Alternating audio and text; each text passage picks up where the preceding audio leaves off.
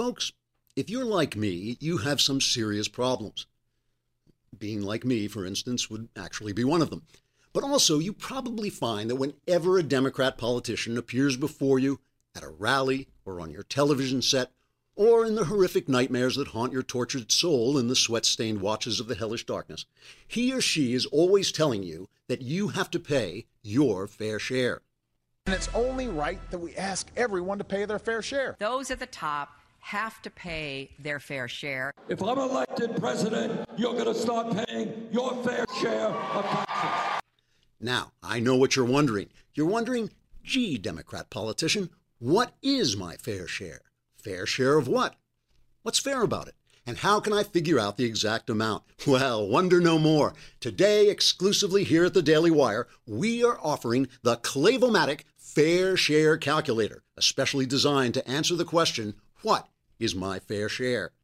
For instance, say you want to know what is my fair share of your college tuition.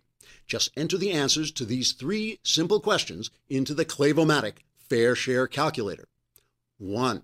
Did I have any role in conceiving you? 2. Did my wife give birth to you? 3. Do you have my last name? When you're finished, superimpose your answers on one another until you have one big NO. Now remove the N. If what you're left with looks like a tremendous 0, that's my fair share of your tuition. Enter that amount into your files and then buzz off and stop bothering people.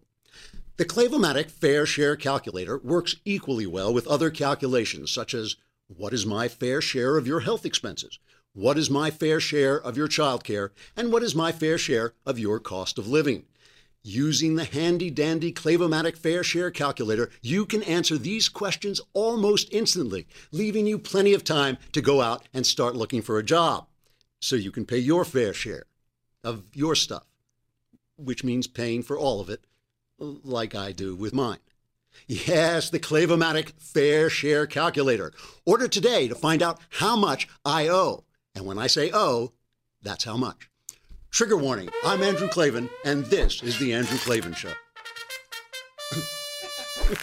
We have great sponsors. We have the Clavomatic Fair Share Calculator and Hillsdale College. These are great sponsors. All right, Hillsdale College, we have to talk about them. They are a terrific college, but they also are spreading the word about the Constitution. You may have heard of the Constitution, some of you, if you're following Senator Ted Cruz's campaign. If you're not, you don't know what it is, but it's this kind of brown, wrinkly piece of paper with all your rights written on it. So what if it was a requirement for every person in public office to sleep with a copy of the Constitution under their pillow? And what if you crept in at night and wrote the words on their forehead with a pin? And instead of simple random drug tests, we'd have simple random constitutional rights tests to find out if they knew what it is they're supposed to be doing for a living. But if you want to fully understand the Constitution and your constitutional rights, I encourage you to check out the free online course Constitution 101 at Hillsdale College. This is the real Constitution, the one that doesn't have the right to an abortion and gay marriage in it. It's the one that the founders wrote. It's different than the one you hear about in the media. You can sign up for Hillsdale College's Constitution 101 for free, pardon me, at hillsdale.edu/Andrew. That's so they know that I sent you. That's hillsdale.edu/Andrew. Read the Constitution, learn about it, and know your rights. All right. Here we are. We're back. We're back in the center of the storm, the still eye of the hurricane swirling around. Shapiro is in the New York Times today. Did you? I don't know if I don't think he's on the front page of the paper edition, but he was actually on my app, on the front page of the app edition. I was like, I know that guy. That's that same guy. So all hell is now broken loose. So Shapiro left the Breitbart sites because of Michelle Fields was roughed up, and they just threw her under the bus. They almost literally threw her under the bus. It was roughed up by a Trump operative, and not only did they not really demand a resignation or apology or anything, they actually undermined her story, making it look like she was lying. Shapiro had enough. He quit, and now a bunch of other people quit. And, of course, they handled it with the absolute style and class we can now expect from the Breitbart site, which is they put out this nasty piece, the thing that said, Ben Shapiro, this is the story that was briefly briefly on the Breitbart websites. Ben Shapiro betrays loyal Breitbart readers in pursuit of Fox News contributorship. That's the headline. Former Breitbart News editor-at-large Ben Shapiro announced Sunday evening via left-wing BuzzFeed that he is abandoning Andrew Breitbart's lifelong best friend, his widow, hand-picked management team, and friends in pursuit of an elusive contributorship at the Fox News channel. Breitbart California editor Joel B. Pollack, Shapiro's friend and fellow Orthodox Jew, expressed concern for his former colleague. I'm worried. I had enjoyed listening to Ben read Breitbart California stories word for word without attribution on his morning radio show. Now what will he do for content? It's just this vicious attack. So then of course, they take it down and they apologize because they know what every lawyer knows when he says something that he knows is going to be objected to. You can't unhear it once you hear it. And on the internet, nothing goes away. Everybody's got a screenshot. So there it is. But people keep dumping this. Now, I think it's 5 people have resigned, maybe 6. So everybody is leaving the place. And, people say the site is imploding, but I don't think that's quite fair. What's imploding is the essence of the site. The site is going to be tremendously successful. The site is now, as Ben said, he called it Trump Pravda. That's what it is. All those Trump bots are not going to leave. They're going to, sit around cursing Ben and slurring him on Twitter, but they're not going to leave the Breitbart site. So the Breitbart site's not imploding. It's gained something like 50% readership since it started doing this, since it threw away Andrew's mission and just became, Trump's PR team. And this is an old left-wing strategy, okay? The left-wing strategy is to take over a respected institution, the New York Times. I call it a former newspaper because it used to be a great newspaper. It really did. I mean, people on both sides would get angry at the New York Times because they went after everybody, and they went after everybody fairly, and they called you out, and they were probably more liberals in the paper than not, but they used to be fair. Now the left takes it over, and so it has all this respect that it garnered from being the real New York Times. But now it's just the zombie New York Times, right? It's walking around, it looks like the New York Times, but that not no more the New York Times. It's like Invasion of the Body Snatchers. Somebody took over on New York Times. That is not the New York Times. Universities, the same thing. These universities have hundreds of years of history as institutions. They gain, Ivy League schools. They gain all this authority. And, when you say, oh, you went to this school, it means a big deal. The left takes them over, guts it of substance, turns it into a vehicle. And until people discover it, until the word gets out that now you're just reading, what looks like the New York Times, but is really zombie New York Times. You're just going to what looks like Ivy League University, but is really zombie left-wing Ivy League University. Until that word gets out, they have a lot of power to spread their message. So now that's what's happening with Breitbart. The Breitbart is no longer what Breitbart was, which was an attack on the press, a way of straightening out the press and making it fair and calling them out for leaving ordinary Americans in the lurch and dissing what people believed in this country and our traditions and sort of selling as news what was really left-wing propaganda. That's why Breitbart created those sites. And I have this now heartbreaking memory of standing on the corner with Andrew in Westwood, California, which is where UCLA is, and just listening to him for like an hour as he explained to me what these sites were going to be and how he was going to roll them out, what they were going to look like. And the thing we all knew about Andrew is when he described this crazy stuff to you, it all happened. It sounded like a pipe dream, but it all happened. If you want to hear more about that, I wrote an article called The Breitbart Building in City Journal right after Andrew died, the day he died, I think I wrote it. And you can hear more about that. But I remember him describing it to him. But now that's gutted. It's just this Trump site doing what it does. So Ben went on Megyn Kelly, and I feel a little ridiculous playing a Ben cut because he's probably in the next room having makeup, doing makeup. We just drag him in here and ask him what he thinks. But Megyn asked an important question. And I think we should hear both the question and Ben's answer. So why is this a story? I mean, Ben, in your view, Ben, apart from the implosion of Breitbart and it's part of the civil war that we're seeing in some from some on the right, why is this a story? Well, I think the idolatrous worship of the Trump campaign by some people in the media, leading to them covering up the truth, is a major story. And as you say, I think it's again a story because the Trump campaign never acknowledges mistakes, never acknowledges their responsibility for violence, never acknowledges anything that they do wrong. It's a no apologies campaign. That's why he's popular. But that does have consequences, and it does have victims. In this case, it was just a bruise on the arm. But there are other cases where it's more than that. That, of course, is absolutely right. But Megan's question is also interesting, the way she asked it, because what's happening at Breitbart is indicative of what's happening because of the Trump campaign to the entire conservative movement. There was no conservative media in this country to speak of, no popular conservative news media until the 1990s, say. Rush, I guess, came up late 80s, and then the Clinton thing set him on fire. So the 90s, Rush became a big deal. I think Fox was 96 or something like this. So now we've had like 25 years, say, of a powerful right-wing voice, and it's time to assess that voice and see how it succeeded and how it failed. And I think it is right now suffering from a symptom. Things crack along their fault lines, and I think the right-wing media is right now cracking along its fault line. And the fault line is this. If you go on the New York Times and you read their op-ed page, I call it Knucklehead Row, okay? These are some of the most respected columnists in the country, and they are, with the exception of Ross Douthat, they are idiots. I mean, they have the big education, they have the nice suits, they have the polite way of talking, and they're just dumb. They say things that are not true, that don't hold up under scrutiny, one after another. I mean, the Krugman, the economist, just absolute crazy stuff that he says. Thomas Friedman sounds like he phones in his column after he's had a few drinks. I hope that's not true, but it's what it sounds like.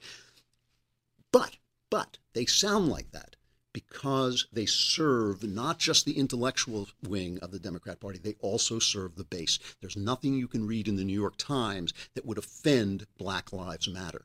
Okay, Black Lives Matter is a racist mob as far as I'm concerned, but Knucklehead Row at the New York Times, a former newspaper, they basically are selling that information. On the right, we have this fault line between the intellectuals and the base. The intellectuals and the base are not the same people, and they're not talking to one another. Okay, if you go on National Review, you get the intellectuals. You go on Washington, the Wall Street Journal, you get the upper class, the kind of business class, and all this. But you go on Fox, Breitbart, the New York Post, and they are serving the base, and their bread and butter depends on the base. And those two sections of the conservative movement are not talking to each other. And that, we've talked about this before in the arts, that's how you know when an art is dying. You know an art is dying when the novels that get good reviews are not the novels people read, when the movies that get good reviews are not the movies people see. That's what you see now at the Oscars, why they have to nominate 500 films for an Oscar, because they have to find one somebody saw. It's most of the pictures that the press is going, oh, what a wonderful movie. Nobody goes to see. Nobody wants to see those pictures. They want to see Spider-Man and all this. And so there's been this big division. Well, the same division is happening in the conservative press, is that the base is talking about one thing, and the intellectuals, the upper crust, are talking about another thing, and one is not communicating with the other. It's the job of leaders, what they call in church thought leaders, to learn from the people they're supposed to teach, to learn what the people they're supposed to teach need and want and are looking for, and then find a way to get that to them without violating their principles. That's their job. Today is the Ides of March. Do you know what the Ides of March are? No? I only ask because I don't mean to embarrass anybody. It's just that certain things used to be common knowledge. Like in the old days, if you said, like Bugs Bunny could say, beware the Ides of March, and a 10-year-old kid would know what he was talking about. The Ides of March is the day that Julius Caesar was assassinated by the Republican senators, the senators who wanted to maintain the Republic, because Caesar had violated the law by bringing his army into Rome. You weren't supposed to do that. That was when he crossed the Rubicon. That was the borderline. And he said, the die is cast. These are all these famous, lines that he said. And the people were calling for him to become a king. And the people who wanted to restore the Republic said, this is enough. And they went out and they murdered him in the Senate. They stabbed him to death in the Senate. And of course, I really hesitated to talk about this because I don't want anybody at any level to think that I'm suggesting any kind of political violence, because I'm not. And the reason I'm not has to do with what I'm about to say. The reason I'm not is because political violence only works against good people. It only works against people who are leading you to freedom, okay? You kill a tyrant, tyranny will live. You kill a Martin Luther King, who was, a flawed man, but a great man, and his movement will be taken over by race baiters and corrupt, criminals, basically. If it doesn't have to be assassination, just death itself. Andrew Breitbart was not assassinated, but when he died, his site was emptied of Andrew Breitbart content. When Judge Scalia died, the court is now up for grabs by people who want to turn it into a wing of the left. And the reason assassination and death are so effective against good people is because people need leaders to take them to freedom, but they can find their way to slavery by themselves. Okay, that is like the secret thing about it, why assassinations don't work. Okay, and this is. I'm going to pause here just for a minute. I'm going to pause and just do serve our other sponsor, because we love our sponsors and we love Reagan.com because they protect your privacy. And that is a big, big deal. You know that the advertisers, companies scan your emails and they send you ads. They lift stuff out of your emails to your wife and your friends, and they then send you ads. We know that the government has this huge net that's just pulling in every piece of information about you. They've never abused it, of course. We trust our government implicitly. They can know everything about us. But for those of us who don't, for those strange people who strangely would like to protect their privacy, the way to do it is to go to Reagan.com and get an email address. It'll be your name at Reagan.com. And that way you also get to have President Reagan's name on your email, which is cool in and of itself. And they guarantee you that none of your emails will ever be scanned and they'll never be shared with third parties. So go to ReaganPrivacy.com and secure your personal private email address. And if you do it at the end of the show, after you finish listening to me, because I don't want you to interrupt listening to me, but at the end of the show, if you go to ReaganPrivacy.com and sign up for an email, you get 2 months free.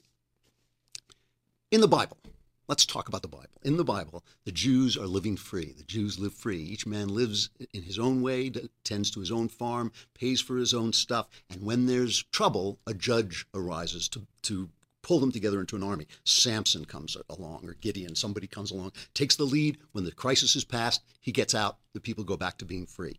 They have prophets who lead them. They have prophets who teach them and talk to them, who tell them the word of God. But when the prophet became corrupt, when Prophet Samuel let his sons lead them, the people said, "We want a king. We want a king." And Samuel said, "Do you know what's going to happen if you have a king? We don't care. We want a king. He's going to tax you. He's going to take your sons. He's going to take your daughters. He's going to take your land. Give us a king." And God said to Samuel, "Don't worry about it. They're not rejecting you. They're rejecting me." Okay? Because God wants you to be free, but people have to lead you to freedom. So the reason that the assassination of Julius Caesar didn't work, was because the people no longer wanted to be free. And if you read the Shakespeare play, Julius Caesar, it's got factual inaccuracies, but it's a very good Hollywood version of the actual event, because what Hollywood does is it takes events and it condenses them into ideas. And that's what Shakespeare does. After Julius Caesar is slaughtered, right, these Republican senators go out and kill him because they want to preserve the Republic, because people want to promote him to be king, this general, essentially. And after they kill him, in the play and in real life to some degree, Brutus, who is Caesar's friend and the head assassin, goes out and makes a speech to the people. And he sort of says, I'm a good guy. I'm an honorable man. And I loved Caesar, but I had to do this because he was ambitious and he was going to become king, and I had to stop him. And the people go, "Yay, Brutus, yay." And then Brutus does the stupidest thing that he could possibly do. He walks away. He goes home. And this is, it's not literally true, but it is true. The assassins left town because they thought, now the people will be free again. We've killed the guy who was going to make himself king. No problem. And in the Shakespeare play, Antony, who is one of Caesar's best friends and one of his generals, then gets up and makes one of the most famous speeches in literature. Now listen carefully to what he does. This is Marlon Brando from the movie Julius Caesar, and this is the famous Friends, Roman Countrymen speech. I'll just play a little bit of it, and I think you can at least follow what he's doing. Go ahead. Friends, Romans, countrymen, lend me your ears.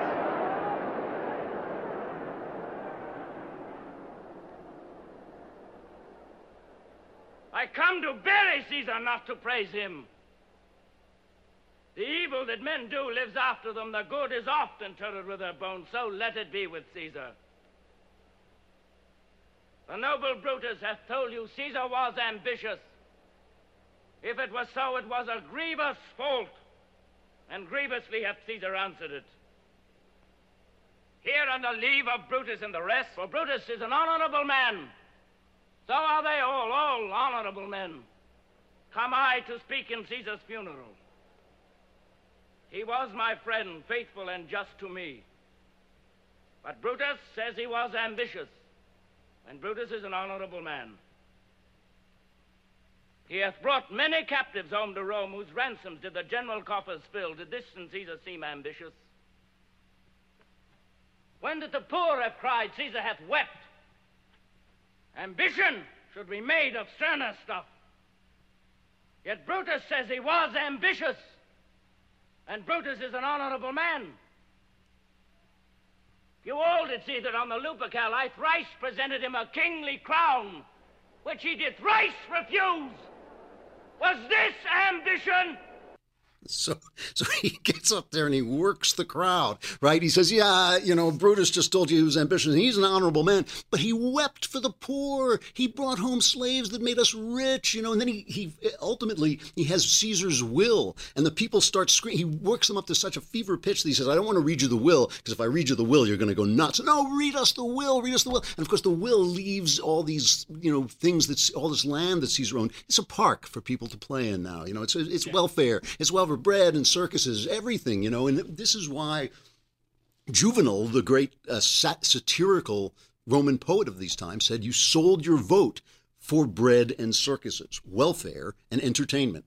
That sounds familiar? It should, because that's what happens. You think you have a reality TV show guy running for president, bread and circuses, people will sell their vote. The point I'm making is the assassination didn't work because the people would no longer be free. The people can't be free if they will not be free, okay? The people need to be led to freedom. They can find their way to slavery on their own. And if the right-wing press has failed, it has failed at the very top level and at the basic level, where we failed, to listen to these people who are now raging after Donald Trump, an empty suit like Donald Trump. We failed to listen to those people and failed to be educated by them and failed to educate them back. That was our job, and that's what didn't happen. And that's why you get a hollow shell like Breitbart, which now all their profits, all their purpose is in supporting this guy, Donald Trump. And the fact that they're no longer supporting the Constitution, that they're no longer supporting American conservative principles, doesn't matter. It doesn't matter because the people will not be free. When we lost the colleges, when we lost the universities, it fell to us to get in there any way we could and spread the word. And it looks like right now that we failed. Lest you think that all the problems are on our side, by the way, just take a look at what's happening on the left. Here's a rally for Hillary Clinton, one of the funniest pieces. If you're not watching, I'll try and describe it. Leave my mic on and I'll just try and describe it. They're in a gym. Go ahead and play it. People are talking, and this cheerleader lady gets up.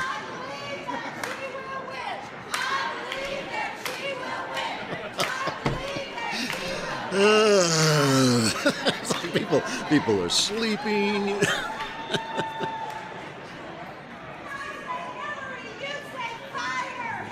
Whatever.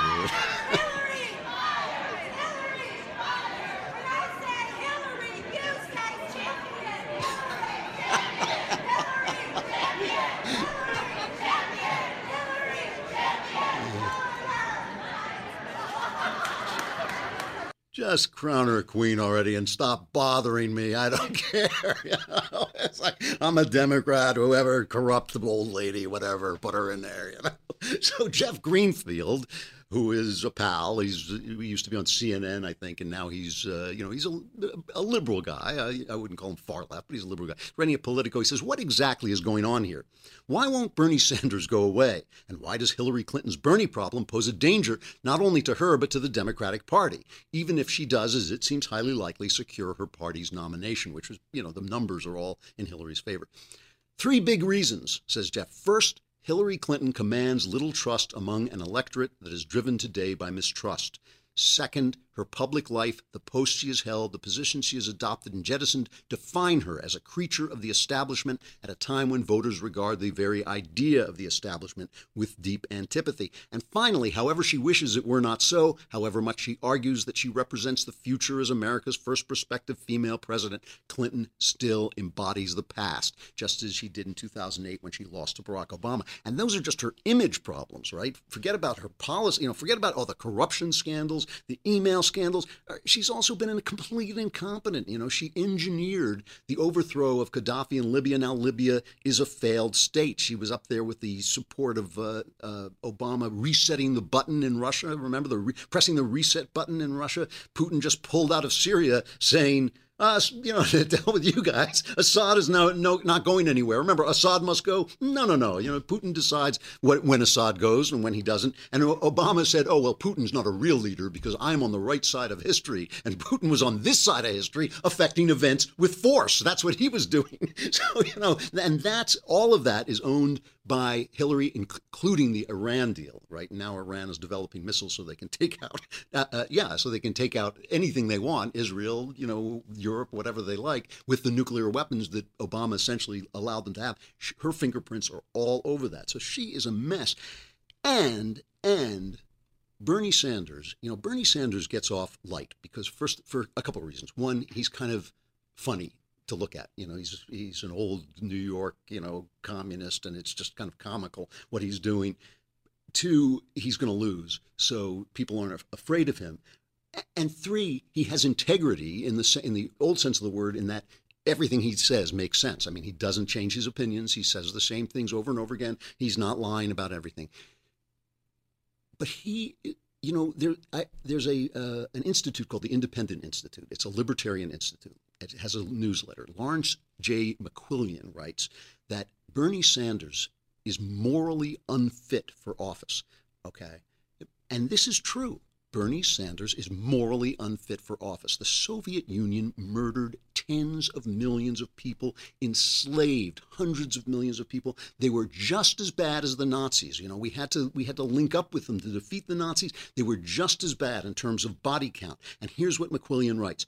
Bernie Sanders honeymooned in the USSR and praised the Soviet healthcare system. This is while they were locking up dissidents, killing people en masse. He traveled to communist Nicaragua in 1985 to celebrate the 5th anniversary of the Marxist Sandinista regime and established a sister city partnership between Managua and Burlington, Vermont. I mean, these guys were murderers and tyrants. He took a trip to Cuba in 1989, 30 years after the end of the Cuban Revolution, and praised the Castro regime's education system 2 decades earlier. By giving socialism intellectual cover and acceptability, Bernie Sanders helped hide the bodies. In a 1989 interview, Sanders said socialism has a lot of different messages to different people. Sanders chooses to step around the Everest of murdered bodies murdered by socialism, without a tear, a scruple, a regret, an act of contrition, or a reevaluation of self, soul, and mind. He hides the truth from his young supporters, and that renders him morally unfit to be president. That is totally true. He's got blood on his hands. It was the American left, the useful idiots, as Lenin called them, who stood up for the system as they slaughtered people, enslaved them, and imprisoned them. I said it yesterday, I say it again today. Just because there are two evils doesn't mean there's a lesser of two evils, okay? Just because Trump is bad doesn't mean that Hillary and Bernie aren't just as bad. And I am seriously, this is... what is it? Are they calling it Super Tuesday again? Second Super Tuesday? Less Super, what is it? Yeah, mini Super Tuesday, whatever. You know, I'm hoping that Ted Cruz has a strategy, because if he doesn't, we're in big trouble. All right, stuff I like. The last classy Hollywood liberal, Paul Newman. Yesterday I talked about Hombre, which was an Elmore Leonard novel that they made into this film. The same team, same writer-director team, earlier had made another film called HUD, and I never see anybody talk about this. Oh, that's right. Newman plays an unscrupulous son of a scrupulous rancher, okay? Melvin Douglas plays his father, one of the great, great actors of the 30s and 40s. I think he was even in silent films, Melvin Douglas. And now he's an old man, and he plays Newman's father. And he can never forgive Newman because Newman killed his other son in a car crash.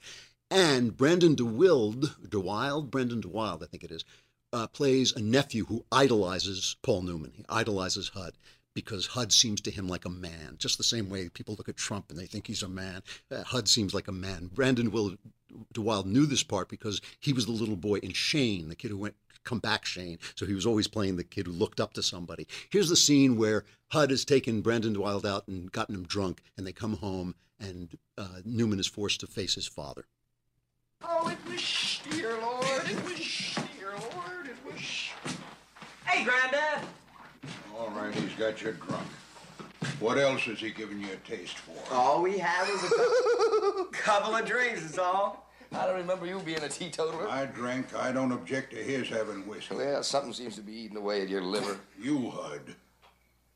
Like always. Hey, what are you climbing on Hud for?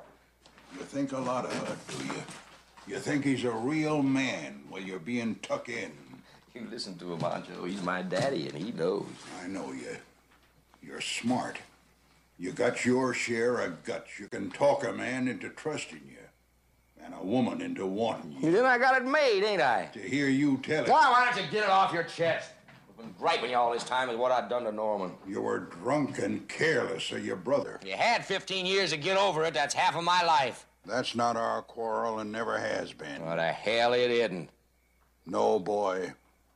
I was sick of you a long time before that. Has a lot to say to our moment. It's a really beautifully written, beautifully acted movie. It's based on a novel by Larry McMurtry called Horsemen Pass By. Larry McMurtry wrote Lonesome Dove, one of my favorite modern novels. That'll get stuff I like one of these days. Great, great novel. The Last Picture Show, Terms of Endearment, Brokeback Mountain, I think he collaborated on. He's a really fine regional writer. And this is one of the great movies of the 60s and another one of Paul Newman's kind of lost classics from this period. Just had a series of great films. That's it. There'll be more tomorrow when we get the primary results back. I'm living in fear until that moment. I'll be hiding under the desk. If things don't get good, get any better, I'll just climb into the desk and you can just carry the desk out with me inside it. Until then, though, I'm Andrew Klavan. This is The Andrew Klavan Show. Thanks for listening. Come back again tomorrow.